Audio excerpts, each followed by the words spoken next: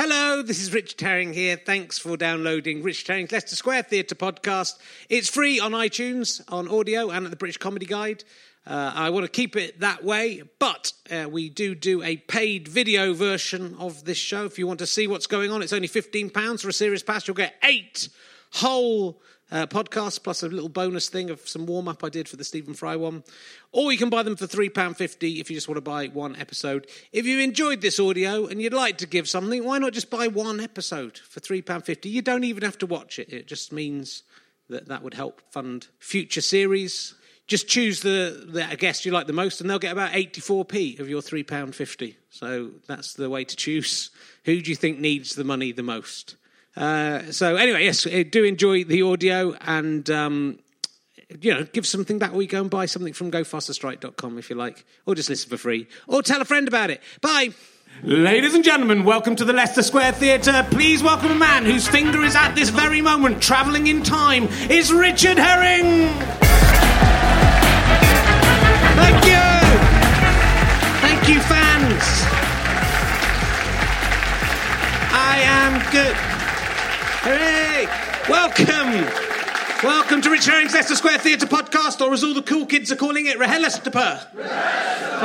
There are lots of cool kids in today. They've managed to weather their way. There's been a storm today for people watching this in the future or listening in the future. Terrible storm, but most of us have managed to get here.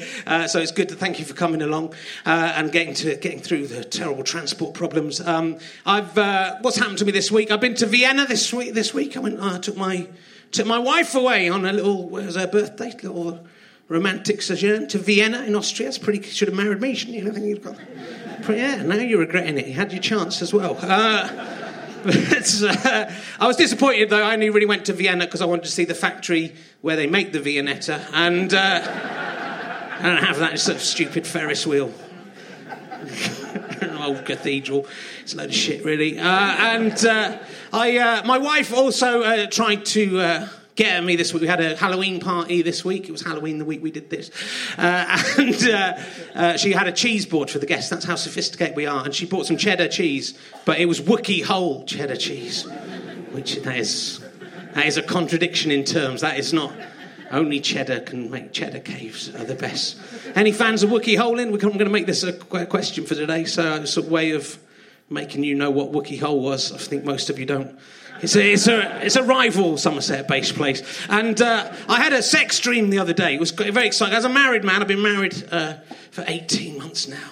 It's going pretty well. I always thought I'd get married one day. I never dreamt I'd be married for 18 months. So might give it another 18 months, see how that goes. But I had a sex dream, not about my wife.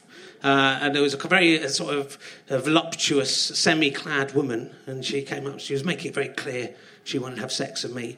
And I said, I'm sorry, I can't have sex with you, I'm married. She was very insistent. And then I said, no, sorry, I've showed her my wedding ring, which... it's quite cool of me in some ways, but in a lot of ways it's really fucking annoying, because that is the one place that I am allowed to have sex, is in the dreamscape on that plane, and I turn down. Awful, I'm embarrassed for myself. What other things that have been going on in the world? Russell Brand is trying to overthrow the state. Which is good. He's a previous guest, Russell Brand, and trying to form... He hasn't really got any ideas of what will come next, but the rich people are really going to suffer in his new scheme. I don't think he's really thought it through all the way.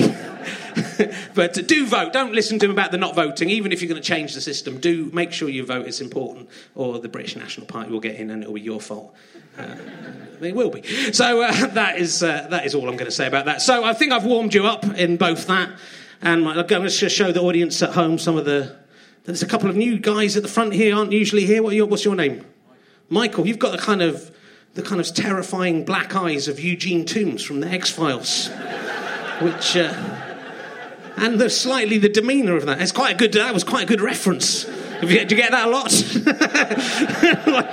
What do you do for a living, Michael, when you're not crawling through ducks and stuff? IT, yeah. That's good. It's a good cover. And what's your name? Are you in IT, David? Yeah, let's cut to the chase. They're all in IT. What's the best thing about IT, David? Computers, says, yeah, that is... That is good. And there is a little tiny... I've been plagued by flies the whole time we've been doing these podcasts, and there's a little tiny midge back here again. So I am ready. I've got an executioner thing. I've electrocuted one person with this, and it was much worse than you imagine it would be. So I'm ready to get that midge this time. Look, we're going to, without further messing around and spoiling your day, because I know why you've come here. Will you please welcome my guest in this podcast? He is best known, I think you'll all be here to see him, from his appearance in 6 pairs of pants. He'll be sick of talking about that. I'm going to ask him a bit about that. Will you please welcome Simon Pegg, ladies and gentlemen, from 6 pairs of pants. Simon Pegg. Come in, sit down. We'll have a microphone. Simon Pegg he's off of films. He's off of proper film. Not like the usual shit we get. Hello. How you doing, Simon? I'm really well. Good. I'm so glad you mentioned Eugene Victor Toombs. Yes. I thought you would like it. I got that. Good. Look, it's him. Oh, God, he is, isn't he? He's going to eat my liver. I'm glad that reference worked. They didn't like the crackerjack thing in the warm-up. Fucking hell, I mean, you were primed. So what do you remember about... we'll get out of the way. What do you remember about 6 pairs of pants? Can you name the 6 people in 6 pairs? Yeah, it was pants? myself. Yeah. It was Jessica Stevenson, Hines. Yeah. That's where I met her, and that's where that relationship began. Neil Malarkey, Simon Schatzberger, Katie Carmichael. He was the hard one to get. If this was pointless, I think pretty much all of it would be pointless. But Simon Schatzberger, you might not know the name. You would definitely know. But if I said to you, it's just possible you could save my life. You might remember that Yellow Pages commercial when he woke up and someone had drawn something on a painting. Yeah. It was him. That was him. And Sally Phillips. Correct. And no, one more. No, there was. That's only 5 pairs of pants. It was... I got the girls... me. No, you're in it. I don't think you've said one of the girls. She's in space. Sally Jess. It's Katie Carmichael. Yes. Right. Whew, that would have been embarrassing. So, do you remember any memories of recording? I watched one of them. They're on 3 of them are on YouTube. It was a sketch show that we made for Meridian TV, and it was it was on everywhere but London. In fact, it was on in the southeast, but not London. Right. And it was kind of a sketch show with some sketches, and it was intermittently funny, as most sketch shows are. But it was slightly more intermittently funny than most sketch shows are. Well, I find it quite... Because the 2 of your... I had Edgar Wright on, and we talked about Asylum as well, which was another early sketch show which, again, it felt a bit like someone had gone, there's 6 funny people, let's put them all together and see if that makes a show. Well, that was a weird one. We got all these comics together in a room back in the day. This is 96, maybe. And there was a whole bunch of us, and we started riffing around the idea of a comedy show set in a psychiatric hospital. And...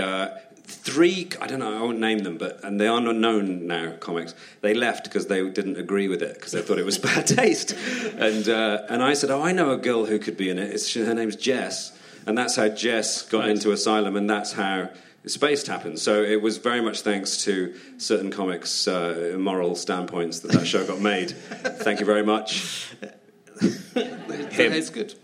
But it's sort of weird. It's weird seeing those. I mean, it's sort of weird seeing those early things. And Simon, the other Simon, is a very funny guy, and you kind of just—it's sort of weird the way different. I mean, I could say this personally about Fist of Fun. It's weird the way some people's careers take off, and they become superstars, and some people's don't. It's kind of quite random.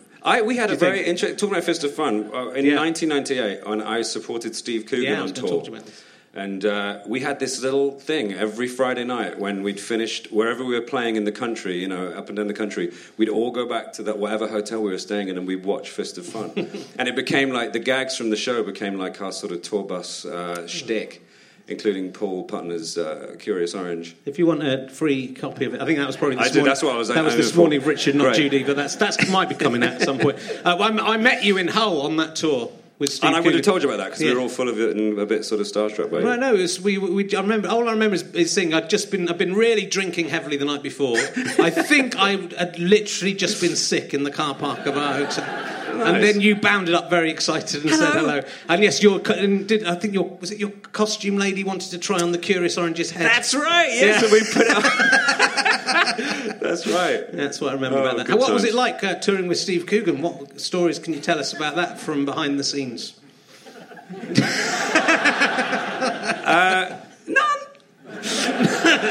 But it was a lot of fun. It was like being in a band for a year, and none. It was a lot of we did 102 dates across the country, and then we went into the West End for 3 months and did the Lyceum. So it ended up being like 100 and God knows what shows, but it was enormous fun. And then in the summer of that year, me and Julia Davis, who was also supporting Steve, we made Big Train that summer. So we stopped the tour, made Big Train, and then went into the West End. So it was a great year. It was a really fun year. It was all at the beginning of things. Mm-hmm. Okay, I'm going to ask an emergency question straight away. Do it. I'm going to ask you the new one. If I'd have told you a story from the Coogan tour, you wouldn't need an emergency question. I wouldn't need an emergency question. I was hoping for, a bit of.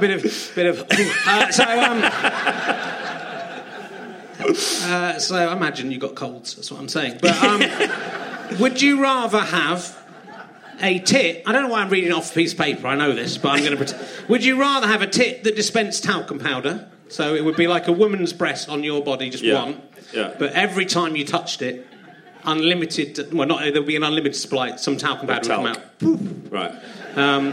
Or instead of that, you can't have both. But I have to have one. Well, you have to have one of them, or a finger that could travel through time. So you can. Only your finger can travel through time, but you can direct where it's going, and you can still operate it.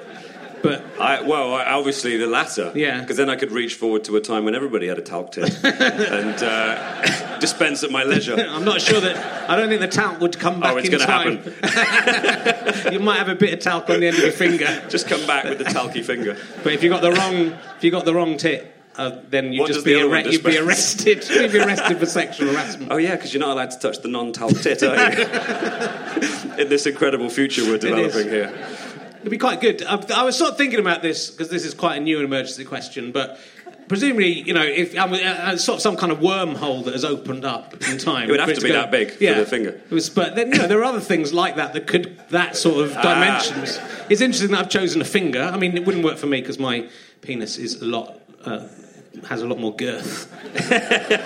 My penis would just become. I'd have to put it in flaccid. I'm not sure it would even go in flaccid. And then if something sexy happened on the other side. It'd be like an amazing cock ring. It'd be like a cock ring of time. Time itself as a cock ring. That erection would never go down. Tempus fugit. In the future or the past, people would think I was amazingly priapic. Yes. In the present, not so much. I'm 46. You could thrust it forward to a time when you didn't have to have unprotected sex anymore, and then you'd never have to wear a condom. That would be fantastic. Wow. Silence. I'm taking these off. They're steaming up. It is. It's getting hot up here with this talk. Well, I'll ask you this other emergency question, which I don't ask every week now.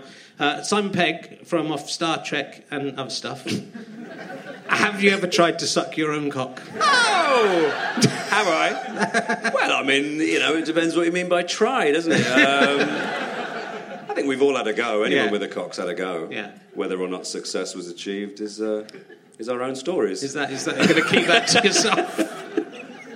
No, never. Never. It's because he's in Hollywood and everything. He's not allowed to talk. I got someone to suck my cock for me now. Is it that little thing from Star Trek? Is that little... He's just the right size. That's the whole backstory of Scotty and Keenzer is he's a little cocksuck machine. I should have known his name, but he's just that odd little thing. That's actually Deep Roy, who is a venerable old short actor. Yes. Who you've seen in the thing I guess people know him from recently was Charlie and the Chocolate Factory. He was every Oompa Loompa. He's an amazing character. He's been in the business so long and played so many weird little small things. But he's an absolutely lovely man, really nice man, and very good at blowjobs. Front page of the Sun. So you have, in fact, I think you're the only actor in the world, I may be wrong about this because I've got this off the internet, who has appeared in Star Trek, Doctor Who, and an incarnation of Star Wars Clone Wars. Yes. I don't think any other actor has appeared. I think maybe there's one. No. I think maybe Noel Clarke or somebody has done something. I did a voice in, and I was an act of utmost hypocrisy because I was so vociferously opposed to the new Star Wars films. But when the chance to play Dengar, who was a bounty hunter from The Empire Strikes Back, I'm just losing everybody now. Honestly, well, not if it's my usual crowd. They're just in rap going, I can't believe it's that bloke. Is he real or not? Is he Scotty? It's him. I had to jump at that, you know, and I could feel like this sort of militant Star Wars fans going, "You fucking asshole," but it was fun. Were there any other 1970s, 1980s sci-fi things that you would like to be in? Sapphire and Steel? Oh, well, that'd be great, wouldn't it? Bring that back. Tomorrow People? Would you be in if there was a film? They just started doing that again in the States. Yeah, I noticed there was a show called The Tomorrow People, but I don't know if it's the same about the kind of psychic teenagers with the hand opening. If they don't have Jaunt, it's Jaunt. Jaunt. That's what they used to do, and then they used to press their belt, or I think they maybe had a wrist thing in some incarnations of it. Going a bit too far back for most of our young crowd here. I remember the only one I remember starred Nicholas Lyndhurst, and it was about Hitler being an alien from the planet Treeborg, and they kept having a melting Hitler face on the screen, and his eyeball came out. Yeah, that rings a bell. The guy who was in it was in a band called Flintlock. That's right. See, this is... I'm trying to get into... You know the comedian Peter Kay does the kind of nostalgia comedy that everyone recognises. I'm trying to get into nostalgia comedy that, like, one person gets. Tonight, you were that one person. Yes. But it's very exciting for you. I see how excited I was when you said Flintlock. I was like, yes! I think Sapphire and Steel. I remember a great episode of Sapphire and Steel, which was a sci-fi thing with Joanna Lumley, and David McCallum, the Invisible Man. Yeah. And he's in The Great Escape as well, which I'm a massive fan of. And there was one episode there where I was thinking it's really stuck with me, where there was a sort of faceless man who would hide in all photographs. That was terrifying. And then he would turn around and be a faceless man. Yeah. And at the end of it, they said, all you have to do, you'll be fine. All you have to do is never appear in any other photograph again in your life. Which 1975 would probably have been quite doable. But now it would be an issue. It would be pretty difficult. You would never really be able to go. That guy would be quids in now with all the fucking iPhones and shit. Yeah. It was good. Well, so you're not gonna do that. That's all right. And you're working with Tom Cruise in Mission Impossible 5 now. Yeah. You've done 3 to 5.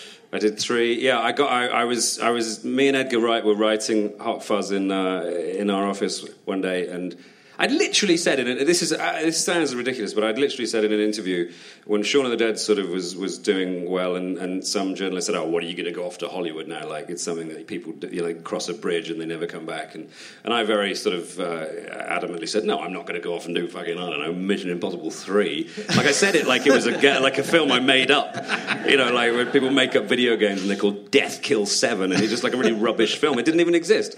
And then, 6 weeks later, J.J. Abrams called up because he'd just seen Shaun of the Dead, and he said, he enjoyed the film, and he said, see if that guy wants to work with me, and said, do you want to be in Mission Impossible 3? And I said, yeah! And I said, no, I can't. I told the mirror that I wouldn't. Have you got anything else? But no, and then the next thing I overdoing. I did like 3 or 4 days on it. That's all I did. But it was very strange to suddenly be. I had this massive speech on the first day, a great big long rambling exposition about a weapon or something, and I couldn't fucking do it. And Tom Cruise and Ving Rhames came on set, and he was so patient with me. Because I just kept messing it up. Because I was like, I won a competition to be in a film. And I was really trying to hold it together. And eventually I did it. And then the 4th one, I sort of, I was a little more used to things by then. Yeah. And then the 5th one we're going to make next year.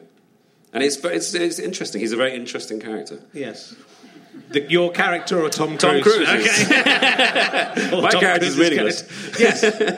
No, he's an extraordinary person. Everyone that meets him kind of just goes, ah. And a lot of people have an opinion on him, but everyone that's met him kind of likes him because he's very, I don't know, he's sort of built for what he does, which is to make movies and be a big star, and that seems to be his raison d'etre, and he does it very, very well. And he's very generous and extremely professional and lovely. And you kind of you meet him and you come away all like, So I every time, if ever he contacts me in any way, if ever I get sort of a pigeon arrives with his little note on. I get very excited still. Yeah. Well, is it?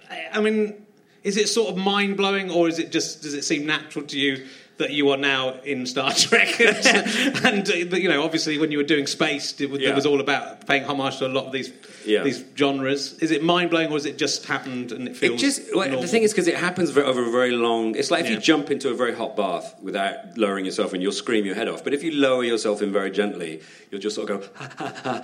And I am at a state of ha ha ha permanently, just because it's very strange. But also you realise that it's just a business, and it's I don't know. It demythologizes itself as you enter into it. So, once you're sort of part of it. I mean, being on the set of Star Trek is amazing because the sets are incredible, and we're very excited about what we're doing because it's Star Trek, and no one ever loses sight of that. But it is also a job, and you just sort of get on with it. I threw up on the last one, really violently.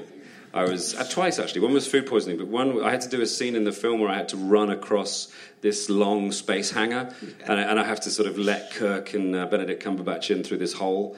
It can't. I'm trained not to say that, but it can't.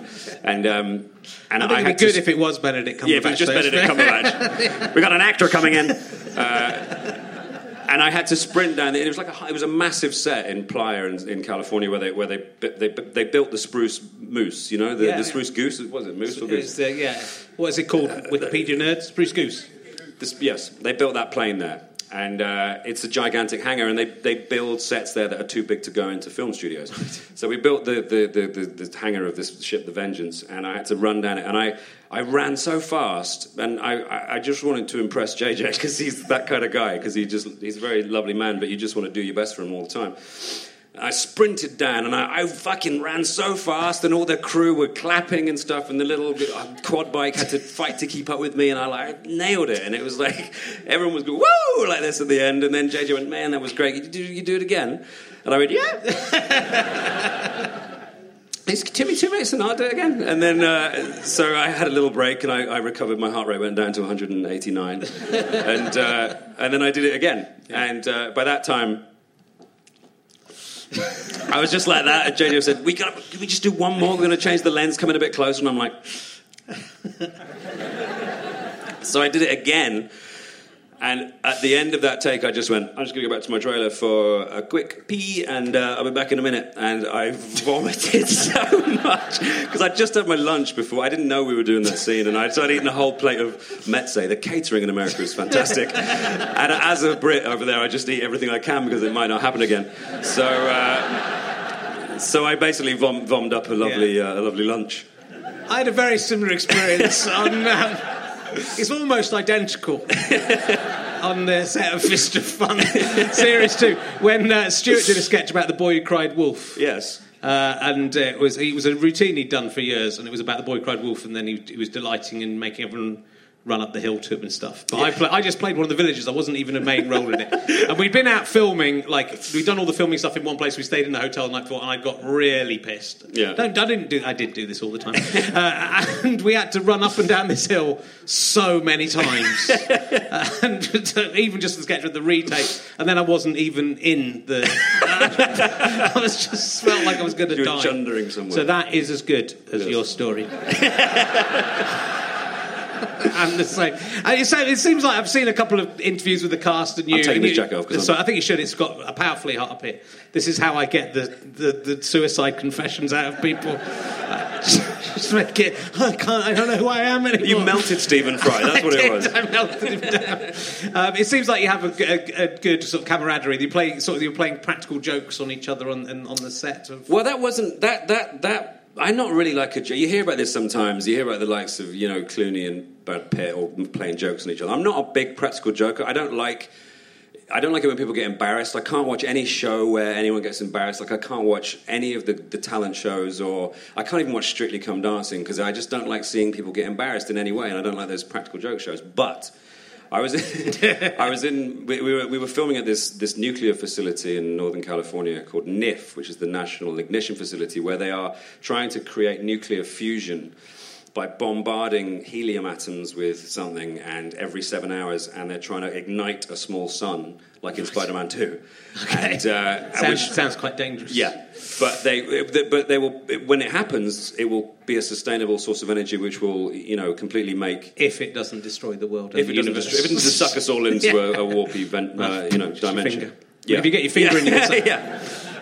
But it would end dependency on fossil fuels forever. Right. It will change the whole geopolitical face of the Earth. And just in passing, I said to the guy who ran the place, Guy Bruno, this Belgian scientist, I said, when is this going to happen? When's this going to happen? And he said, about 6 months. I was like, what the fuck? Are you kidding me? He said, yeah, about 6 months to 5 years. Absolutely convinced that he'll have nuclear fusion. Yeah. And I was doing a voiceover for BP during the Olympics, and they were doing all this stuff about mining. In 30 years' time, we'll be able to find oil. And I said, this is going to be fucking useless by the time you get there because of this fusion thing.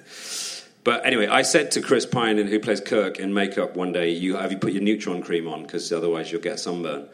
And Chris was like, huh? And I said, well, if you don't wear this special cream, then you'll get less. The ambient radiation in the air, it'll give you a little bit of a rash. You just got to put on this neutron cream. And then this became this. Once I let Chris on and that I was lying, and it wasn't. I was just lying. I was just lying for fun, lying. And then we started to trick successive cast members with greater elaboracy, if there's such a word, until we had pots of neutron cream that the makeup department made. And Tommy Gormley, who's our first AD, would have the whole crew jumping up and down and shaking their hands to get rid of the ions in their fingers, and it became like this giant orchestrated practical joke till we got Benedict Cumberbatch because he was sort of late coming up, so he walked into this, and we had him like doing all. He kept doing this stuff between takes, and me and him and Chris were doing a scene one day, and it was him. He was being very, doing his stuff like this, talking about getting to the airlock before the crew, minimal qual, all this dialogue he had to do. He kept fucking it up, and me and Chris were in a bit of a giggly mood. It was the end of the shoot, so he was getting really frustrated with himself. And then at lunchtime he came up and he said, guys, I'm ever so sorry about the whole that thing that getting my lines wrong. It was I had a bit of a headache. I think the ions were getting to me. And Chris and I were just like, yeah, really? And then we eventually we were like, how are we going to get out of this? What's our end game here? Because Benedict was so in deep with this. He was so convinced he was being poisoned that we didn't know how to free him in any kind of funny way. So we said, let's write a funny, disclaimer form. And we'll say, I, Benedict Cumberbatch, hereby accept the liability to put on neutron cream, which is a fictitious emollient, and I am an idiot for believing that it's true. So we gave him the form, he read it, signed it, and gave it back to me. So then we were fucked, because it was like, well, what do we do now? And eventually we had Benedict read out the form. So he said the thing, the damning thing out loud, and it was a wonderful reveal of what? It just went out of control. Yeah. I'm not a practical joker, but that was fantastic. The thing is, actors are all pretty stupid, though. Aren't they? Really? But Benedict was so kind of I'll sign it, whatever. What's the scene? And it was great. It was. It's a very happy crew, and I hope it continues to be that way. We're going to make another one, I think, next year, and it's very nice to work. They're all all those kids are all good people. They're not. There's not a Hollywood douchebag among them. They're all sort of very, cool and grounded and. You go over there thinking people are going to be weird and difficult, and I've not really come across anyone like that yet. I think it works for. I've seen the first one. I was going to watch the second one. And I thought, maybe one night get on DVD. Get on DVD. Yeah, and but it's a good way of reimagining it without having to go back to you all having to be like William Shatner. It's kind of cake and eat it, because I thought it was a very clever device was to kind of like. To reset it so that we can start from the beginning. But you have Leonard Nimoy is in it, so that says everything that you know and love about Star Trek, everything you saw in all those TV shows and films, it all happened, it's all safe, but we can start again now in a different timeline. So I thought it was a smart bit of writing. Dangerous, though, when you get into timelines. I'm very obsessed about timelines making sense. Yeah. Have you watched Goodnight, Sweetheart? One of the better time travel pieces. I've actually, I've been joking about this for a long time, but I've actually had a meeting with one of the creators of Goodnight, Sweetheart. about me writing a new version about a man from now who's obsessed with Goodnight Sweetheart, who goes down that passage because he's so obsessed with it and ends up on the set of Goodnight Sweetheart. What an incredibly meta, brilliant idea. So we'll see if that comes off. I always thought that show promised that there were great things afoot. It was like if there was so much to play with about him in the past and what his effects on it, that it never seemed to. They never took it. It was quite hard to have the meeting because I couldn't go. The thing is, Goodnight Sweetheart, shit, but he was very nice. I call it Gary Sparrow's paucity of ambition. I think that sums up the problem. Friday night, BBC One.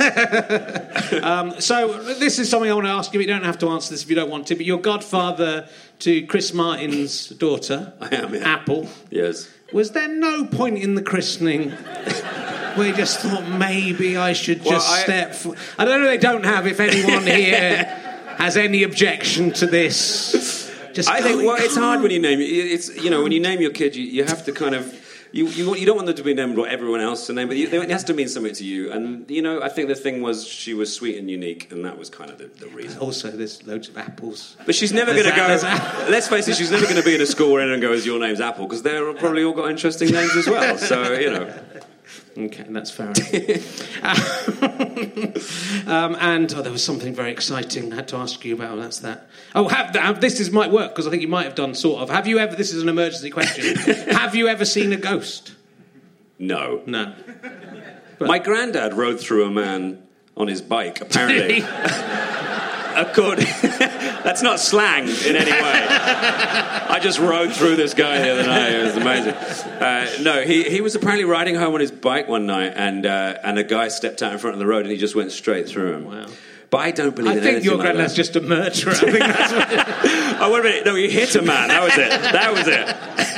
It said rode through on his insurance form. Yeah. No, I don't believe. I would love to see that. Just to get some fucking proof of anything, because I have no belief in anything beyond what I know and what I know that can be proven and all that kind of stuff. I was at my daughter's Harvest Festival play the other week. And she started. It was a fly, wasn't it? Yeah, you got your thing? I haven't got it. It's too small. I got one, but my dog's by the time scared I've got it, I need it attached to the end of my arm. Does it go? Yeah, look in here.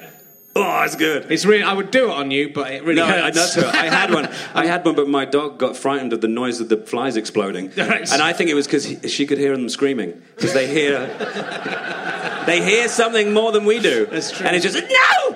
That's what. My children, my millions of fly children. It was too disturbing. Anyway, I was at her Harvest Festival thing at her school, and it's a multi-faith school, and they would obviously they look at Diwali and Ramadan and Eid and all that kind of stuff. But it was a Harvest Festival, and at the end, everyone said a prayer. We all said a prayer. And I was kind of, all the parents sort of put their heads down, and I was looking at, what the fuck is this? I was slightly, and then the other night she said before we went to bed, she went, can we say a prayer? And I'm like, all right, fine. And because I wanted to have magic in her life, it's I'm not going. It's not like I'm going to sort of say, no, Santa's doesn't exist, and so she can choose whatever she wants. So she said, and then she said, I don't want to pray to Jesus tonight. I want to pray to me. And then she said, and so we put our hands together and closed our eyes. She went, hooray for hooray for me, hooray for Daddy, hooray for Mummy. I'm going to kick you in the face. Amen. Delightful. It's a new religion. See, that's what you get when you have kids. You get that kind of stuff. Don't tell Tom Cruise about that new religion. You'll love that. Listen, he'll go crazy for that one. That never came. In 7 months of working together, I was all waiting for that to come up. Never did. He's biding his time. Don't you worry? I don't know. I find all that stuff intriguing. I don't know what the hell's going on there. Yeah, it's made up. Yeah, of course it is. But why? I hope that explains it. So they could get loads of money off. Yeah, that's right. Yeah. It's pretty obvious. Yeah, it is. But I'm sure Tom Cruise is very nice. You've done lots of comedy films, but you have done serious films. You played probably the most evil character in theatre in cinema history when you played Toby Young in whatever that rubbish film was called. The Secret of My Success. It was Sidney Young. It's Toby Young. Don't pretend it's not him. No, it had to be Sidney because I couldn't play Toby. Because it just would. Because if you started methoding I had to make you'd him go nice. home. I had to make him likable. He had to be sort of someone you could root for. People don't know. Toby Young is... Do you know who Toby Young is? Yeah, they do know. They just disdain him. Hopefully that is... He's a hot... I was in a boat race. I did an Oxford-Cambridge boat race TV show where we had to learn to row and go against each other. And Toby Young was one of the rowers in my boat. Oh, dear. Kind of got... Jonathan Aitken was also one of the rowers in the boat, and I like Jonathan Aitken a lot more than Toby Young. Yeah. Toby Young just doesn't... He has a thing where he doesn't care. He has no desire to be liked, I think. No. He doesn't... It bothers me if I do something to upset someone, I'm like, oh, yeah, I'm sorry, what did I do? Not because... I don't think it's a weakness, it's just that I like, friendship and unity, and I'm a bit of a hippie in that respect because it's nice to be... Everything's nice when it's nice. Fuck, I'm bland. But with Toby, it's like, he just doesn't fucking care. No. And it's kind of weird, We were training for the marathon at the same time, me and Emma Kennedy, who was in that as well, and we went for a jog up the thing, because we were doing lots of rowing, so we didn't really, but we just thought we should do a bit of a run. And he said, oh, can I come with you? And I said, yeah. And because I was a bit faster than Emma, near the end I said, oh, I'll just go a bit faster and go ahead. And Emma said, fine. And then Toby Young started sprinting, like you in that tunnel. He started sprinting like it was a race. So he caught up with me and then sprinted on, and I was just going, well, I'm not going to race you. It's not a race. I can believe what that, a dick. I was watching American Werewolf in London at the weekend again, which was one of my favourite films when I was a teenager. And me too. It was one of the first horror films I ever saw. Yeah.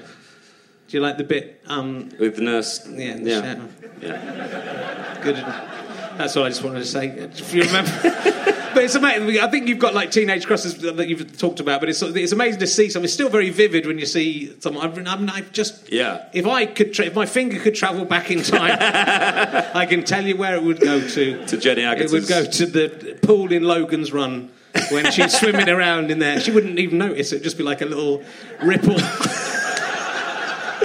If it was your finger, yes. We've explained. Well, I had a work with John Landis on something, and he had Jenny Agutter came and did a little cameo in it. And it's strange when you meet someone who, and I'm sure she must get it all the time, but who represents, your sort of early masturbatory fantasy. I was trying to catch it more. Because it was videos. It used to be videos, and I had the video off the TV of American Werewolf in London. Yeah. And there was 2 bits. How wonderful that you could go back, because you can't really go back and use. As an older man, pornography loses its lustre quite quickly. Yeah. But I bet I was the same. Let's say them together. The first one was the shower, and the second was the decapitation. No? It was Lindsay Drew in See You Next Wednesday. Ah, of course. Hello? No, there's no one of that name here. Who is the mother of the oldest child in Outnumbered. Isn't his dad... Yep. His dad is also a porn star, Bend Over. Yeah. And his mum is Lindsay Drew. You meet people at work, don't you? And, if you're spunking over their tits, sometimes you go... It's a classic office romance. I was Bend Over, which is something I wish I had the courage to do this. Bend Over was on before... You know who Bend Over is? Just pretend you don't know. That lady doesn't know. She doesn't know. I don't. He's just a kind of sleazy porn actor. Yeah. I've never really seen... It's weird when I don't really like British porn. It just feels a bit too close to home, doesn't it? It could be happening next door, and that's weird. In a British accent. But it's almost like they're almost like comedy things as well. Oh, so look at her. She's nice, isn't she? It's like that. Hello, love. Hello. We're just making a film. Do you want to take part? Oh, yes, please. It is that. He did like an hour-long Edinburgh show about his life. Did he? Bend Over, and was on in the same theatre as me just before I was on doing whatever show that was that year. And one of the pieces of merchandise he sells after his show is a dildo of his own erect penis. Oh, God. Which, I'd be interested to see how those would sell if I offered those. Yeah, I know. You should do one of your own. And talking of that, actually, there is a website which I talked to Dara about the other week called Dirty Britcom Confessions. Have you seen this? I have not. In which people go on and reveal their sexual fantasies about British comedians. Is that right? And everyone's on there. Stoofer's on there. Everyone's on there. Your ones are mainly based on you and Nick Frost, which a lot of double act ones are. But I just want to see how you feel about this. Is someone's fantasy. I went out with a guy once because he looked like Nick Frost, and he let me pretend to be Simon Pegg in various roles. Really? Does that make you happy to think that that's happy? Happy is a word. I feel dirty in a way. How strange and wonderful. Wonderful. Absolutely. I don't know. that. It could be a man or it could be a woman. We don't know. It could be a woman pretending to be Simon Pegg. I ship that. Could be it could be that's internet parlance for supporting a fictitious relationship. Okay. I've just learnt that. There's a lot of Freeman and Cumberbatch stuff on the web at the moment, which is really disturbing. Lots of pictures of Benedict biting Martin's ear and blood dribbling onto the pillow. And I don't look for it. It's just. It is odd to see about your friends and yourself. This is another one. I so badly want to fuck Simon Pegg on that beanbag in Spaced. Then we can play Resident Evil. After? Yeah, I think that's the wrong way. I think... It's a great post-coital game, listen. I think play it first, just in case. It just doesn't go as well as you think, and then you're stuck there on the beanbag, a bit sticky. Resident Evil. Do you think there's any chance that you will have sex with that man or woman who wants to have sex with you on a bean? Do you still have the beanbag? No. Oh. Or any sex drive after hearing that story. No, sadly. No. I'm happily married. That's just in your dreams. Even in my dreams. Isn't that annoying to not? I got a blowjob in my dream last night. Yeah, exactly. That's my problem. But from someone I didn't even know. Yeah. I think it was that guy. There's not very. I don't think I've read. There aren't very interesting ones about me. The one that the best one about me is I'd quite like to get high and fuck Richard Herring. It would be really intense. It wouldn't, because we got high and I'd just probably fall asleep. And I don't really do that, and it would be confused. I'd be like in the Norman Wisdom on Acid sketch. I'd go, why? There are peas coming out of my face. I don't think it would be I think it would be awkward and embarrassing. If you're listening, that person, thanks for the... But your teenage crushes, actually, because we were talking about Jenny Agutter, Sigourney Weaver? Yeah, big time. Yeah, in Alien.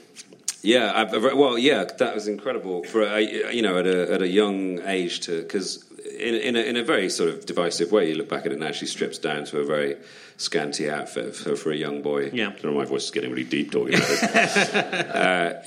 And then we worked with her as well, and she was everything that we hoped she'd be. She was so lovely and she came over and did a bunch of press for us and stuff. And on the first night when we were filming, we were in New Mexico, and it was her first night on set, and she was sat over there, and we were all the young people were sat here, and we could see her sitting on her own. And me and Nick went, "We should go and say something to her, right?" So we sort of walked over and went, "All right, Sigourney, you want to come and hang out with us? Maybe have a cup of coffee and stuff." And she was like, "Yeah, all right." She was just as kind of nervous and cagey as we were, and then came over and was an absolute delight. And she's fabulous. So really charismatic, and I always think the true sort of indication of someone as a person is just often their professionalism when it comes to something that she's a fucking Sigourney Weaver, but she just gave it everything and she totally bought into it. And we had Blythe Danner, who was in the film. She says, "Get away from her, you bitch!" to Sigourney Weaver, which is Sigourney, her line from Aliens. And we had Sigourney give Blythe the line reading of the line, and Nick and I were just coming everywhere. It was it was ridiculous. It was such a nerdgasm moment. She's I've got huge love for her. And I asked Nick Frost when he was on what he thought your worst film you'd ever been in was. And he refused to answer, which I thought was very sweet, because there's loads to choose from. What do you think your worst one that you've been in is? It's difficult to. The trouble. I always gauge these things in terms of the experience of making them. What ends up being judged is, something different. It's the product that gets judged, and for me, it's like the process always. And I'm very. I haven't done a film which I've not enjoyed. It's difficult for me to... I did a film called Free Jimmy, which was a Norwegian animation about an elephant with a certain poundage of heroin sewn into his anus. This is true. And it was a really odd... I'd done the translation. I translated it not from Norwegian. It had been translated into English, and I translated it into Norwegian English into English, and tried to wring some comedy out of it. But it was a bizarre, dark Scandinavian story. There were Latvian people getting their heads blown up, and the elephant was addicted to speed. It didn't work in the final analysis, and so with all the greatest respect to Chris Nelson who wrote it, and I would probably say Free Jimmy. Okay, I'll check that one out and see if it beats Run Fat Boy Run. So, come on, Run Fat Boy Run, right? When it's on Channel 4, you keep it on because it's a sweet film, and it's about a guy and he's got to get Tandy Newton back. When it's on Channel 5, it's not. It's on 4. I have no films on. Yes, I do. But I'm only jealous because I tried to write something almost the same as that. So, did you? Yeah. So I'm annoyed. Sorry. I just wasn't sure I was going to... I have mentioned it in another podcast, so I thought I better... You've done loads of really good films, though. I'm very proud of Run Fat Boy Run, I'll have you know. I know. You should be. It's good. It's got Hank Azaria in it. It's good. I know. Let that pause play out. But I very much enjoyed The World's End, which I saw recently, and I saw I'm very excited because Edgar let me see the first half of it before it was even out. Oh, cool! But then that was annoying because then I didn't know what happened next. It just got to the good bit. They were going to kill all the end. But you don't drink anymore. I don't know. So you're going out drinking like you used to drink a bit. Though. I used to drink, a lot, and then I decided it was time to not drink anymore, and that was 3 years ago. So, how easy did you find it to give up drinking? Pretty easy, not in a way that was like, I felt like it was something I had to do, just because it was, I turned 40, I was basically a midlife crisis, I think. I'd had my daughter, and I didn't feel like that tallied with the other. And I wanted to be able to wake up in the morning and be sprightly and play and not be a sort of kind of dad. So I quit. And also that happened at the time when I started to get ready for Mission Impossible 4. So I had to kind of get in shape. So alcohol was the first thing to go. And I was amazed at how that helped me get fit and lose weight, because, that's what I had to do at that time. Otherwise, I'd lose my job. So, and it just kind of went on. And I enjoy not drinking now. I can drive into town. And the only thing about not drinking, the only downside about not drinking is that about 10, if you go out with your friends, about 10 o'clock, every single one of them becomes a complete cunt. And you just think, why is this happening? And it's because you were also a complete cunt when you were drinking. Yeah. You just didn't notice. But everybody, even my wife, will become like this bizarre, cackling stranger who I don't really like. And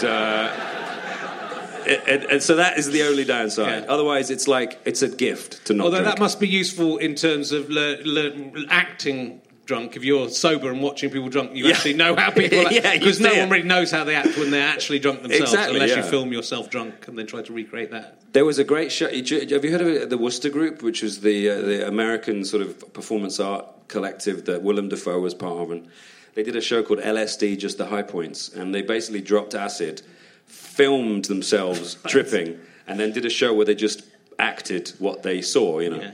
There's no end to that story. I just thought it was... I've always liked that as a good idea. We should try it with booze now, especially if you haven't had a drink for 3 years. I'd be fucked. Fucking amazing. What a brilliant end to the podcast that would be. Let's bring some booze in.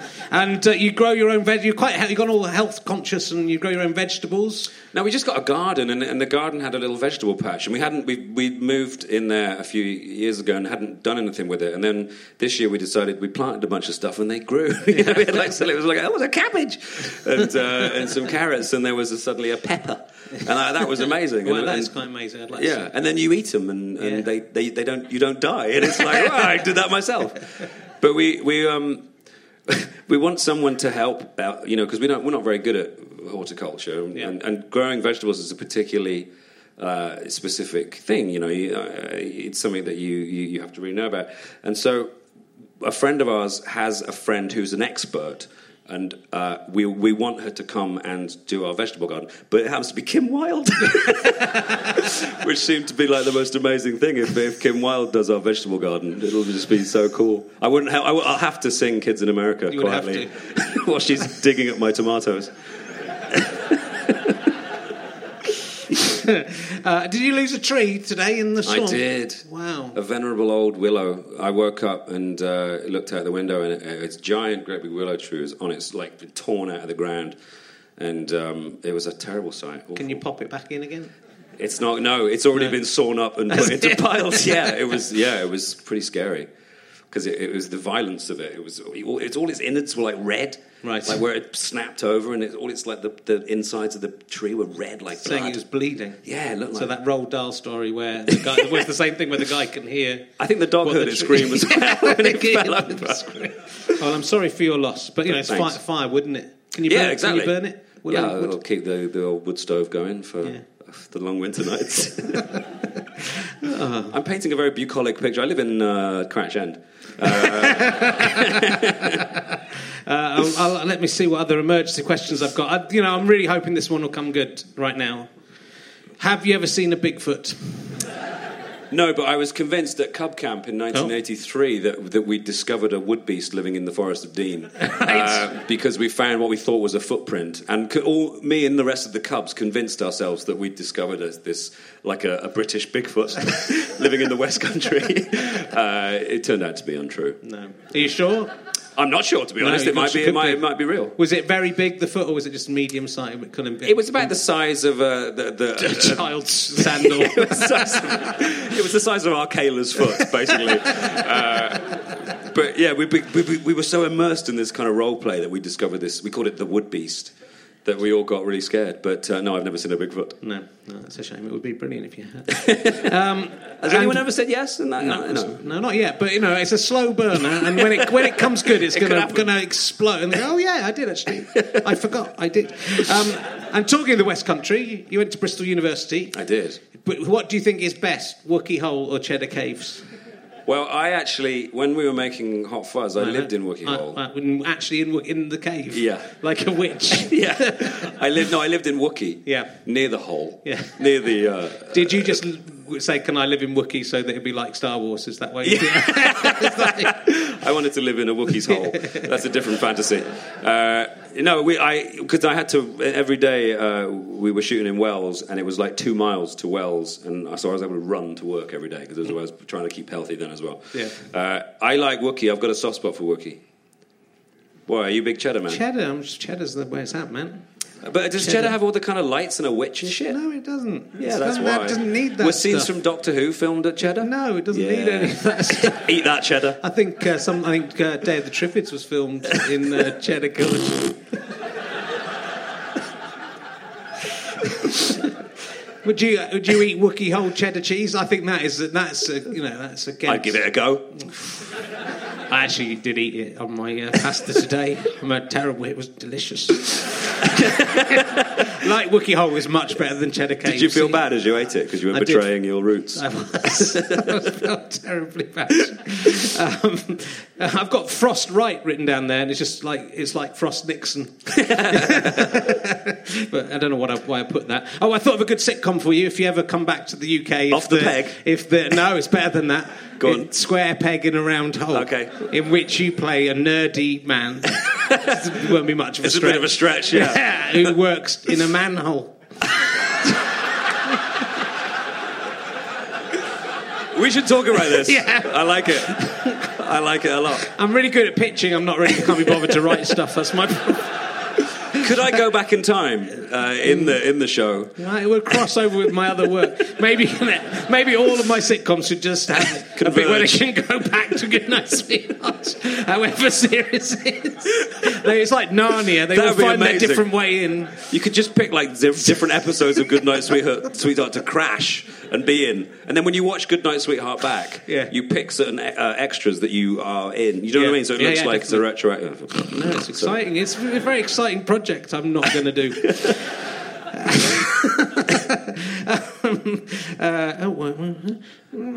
You didn't go to McDonald's until you were 23 years old. No, I went to McDonald's for the first time on June the 19th, 1983. Right. And I had a treble thick milkshake from the one at the top of Tottenham Court Road. And the reason I know that is because I was in London to see Return of the Jedi. And I remember the date of the Return of the Jedi. And as such, for that reason, remember the day of my first McDonald's treble thick milkshake. And it was like an amazingly exotic thing. And little did I know it was like, the petrol and strawberries. But I was the same because I didn't go to McDonald's. My mum and dad would never let me go to McDonald's. Oh, really? I grew up in Cheddar, so there wasn't a McDonald's in Cheddar. Same. There was one in Bristol.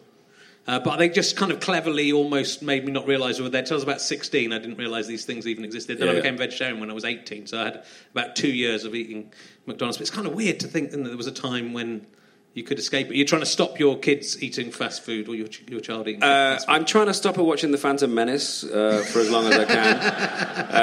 And yeah, it's difficult though because you start off and you've got this little blank canvas who's never eaten anything bad, and everything's organic, and then eventually you start going, it's ice cream, just eat that.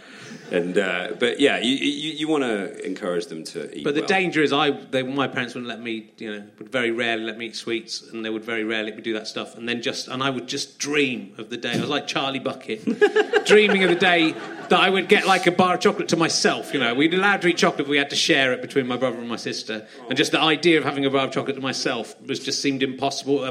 My ambitions were to have a whole bar of chocolate to myself and to have the blonde one from ABBA appear in my bedroom in just her pants. Wow. I still wanted her pants. Holding a bar of chocolate would be perfect. But that meant when I had the means to buy myself a bar of chocolate or the blonde one from ABBA, I did so with gusto. Yeah.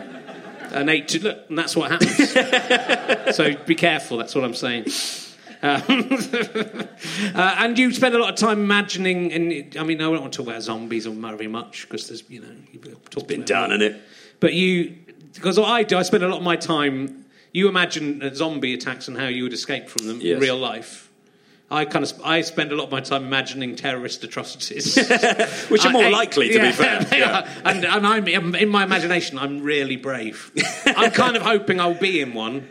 Just to test whether is it like if somebody brave. stands up about to detonate their waistcoat of death? Yeah. You jump on them or something. Yeah, I sort of work out where I'm in the Westfield, and especially now that's become even more terrifying. But I was terrified beforehand of going to the Westfield. I'm working out where they would be, and then working out when in Starbucks I could run up the stairs, and then when they came, I know where I can hide around the corner. So when they come up the stairs, I can hit them, and then I would get their machine gun if that's what they were doing. Clearly would. And then I'd go and get the other ones with that, and then everyone would go. Yeah. What do you think you'd really my do? worry is that the police would see me with the machine gun and assume I was one of the terrorists, take me out, death by cop. And then not everyone go, oh, but no, he saved everyone. Yeah. He was good. Complex fantasy. Yeah, I think that's what I imagine. So if that ever comes up, see what I actually do. Well, I was on an airplane. I think my wife and I were on our way to honeymoon, I think, and it was a flight to Mauritius. And a man fell out of the toilet.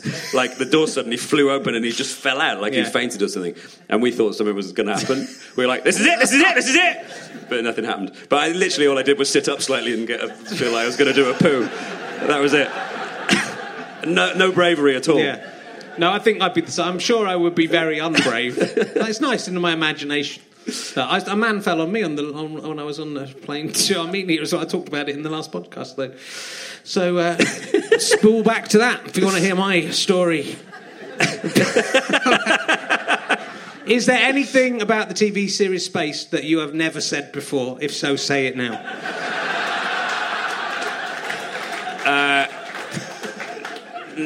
Probably not, to be honest.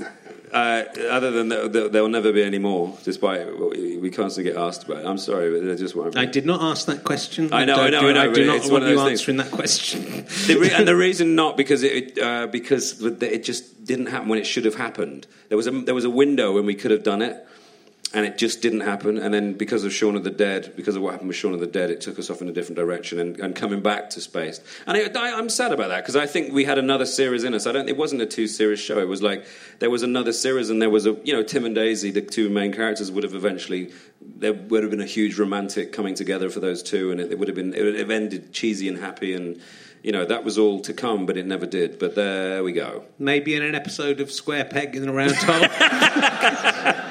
You could go into the sewer underneath that house. That's it. Yeah. This is the way to solve all my problems. I mean, you're unlikely to come back and do a UK sitcom, aren't you? At any point in your life now? I don't know. I mean, never say never. I mean, the thing is with TV now is that TV's changing. TV's almost won the war with film in a way because it's, theatrical cinema is on the ropes really, and it's doing everything it can to not be, 3D and fucking IMAX and capes and spaceships and stuff. But the fact is that with our homes becoming like cinemas, we can have TVs that look like cinema screens. People are more inclined to stay in and not go out. It's a shame because you lose the communal experience. The whole point of films in the cinema isn't really seeing them on a big screen. It's seeing them together with people you don't know and sharing something. That's quite beautiful. But that's kind of, I hope it doesn't die, but it's dying. But what's interesting, and I do think your films the blockbusters you're in are different to this, but it's becoming too cliched and too obvious, and you're not getting anything. And then something like Breaking Bad is an amazing, deep thing that you can engage with the characters. And, and it goes on for hours and hours. Yeah. So that TV actually offers more scope as a writer, as an actor, and as a viewer. I think it's going back to. It's becoming the place where a lot of serious acting is happening. And I just did a pilot in the US for a show called Mob City, which is like a sort of it's all set in the Mickey Cohen era of like 47 in LA when the LAPD was struggling with there was all this immorality and amorality going on. And it's directed by Frank Darabont, who did The Shawshank Redemption, and it's got some amazing people in it, and it's a very attractive place for actors to go now. And I feel like it's no longer film's sort of poorer cousin. But, I don't know. I kind of just want to... The hardest thing about my job is I have to be away so much. Yeah. I literally... we worked it out. We sat down and worked it out. This year I did 127,903 air miles. And that's not... I don't mean on my card. I mean, that was the physical amount. Of 5 continents and 10 countries and 26 cities. And that's between 2 films and 2 press tours. And that all sounds very fun and kind of like, isn't that cool? But I didn't see my daughter for 3-4 weeks, and it fucking hurts. You're away for. It's very, very difficult. It hits you like an ice headache every now and again. You just go, oh God, I don't like this. And I was trying to figure out a way to have my cake and eat it and do the job which I love and I can do to a certain degree, but not have to ever leave home. And I don't know what the answer to that is. No, but I guess it gets. You've got so much power. You're doing things that presumably you're getting paid quite well for. I'm guessing you don't. No. I just get free Star Trek figures. I get to keep my uniform. That's it. But I think that is the danger. I mean, I work a lot too hard, but I don't have any children, so it's fine because they're excrement. But you actually, I think you sometimes you have to step back and maybe go, well. It's really hard because I think as an actor it's really hard because you're aware that it can just go, can't it? Yeah. And it's the difficulty is that you get the chance to work with people that like I could perhaps stay at home and try and get something going here and and earn money and live. But then the chance to work with certain people that you really want to work with is very difficult to. It's a battle between your own ambition and kind of whatever and your personal life is a strange, and I'm not complaining in any way because I'm having a lot of fun, but it is a weird one. It's a weird little dilemma, Yeah. And so if they offer you a part in Star Wars, the new lot they're making, would you go? Fuck yeah, shooting in London. It's shooting in Pinewood. Oh, cool. In fact, the great thing is at the moment is a lot of films are shooting here in the UK because we're offering very good tax breaks for film companies. So, the new Avengers is shooting here, Star Wars is shooting here, Mission Impossible is going to shoot here, Star Trek 3 is going to shoot here, I think, possibly.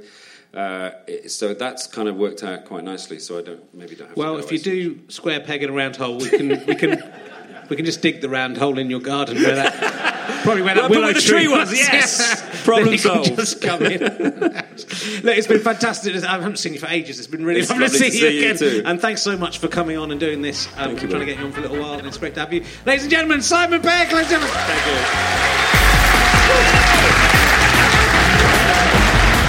You have been listening to Richard Herring's Leicester Square Theatre podcast with me, Richard Herring, and my guest, Simon Pegg. The music you're listening to is by Pest. It's good. One day I'll find out what this track is called. Thanks to Orange Mark at the British Comedy Guide, all the staff at the Leicester Square Theatre podcast, and Chris Evans, not that one, don't be stupid. It was produced by Ben Walker. It's a Fuzz, Go Faster Stripe and Sky Potato production.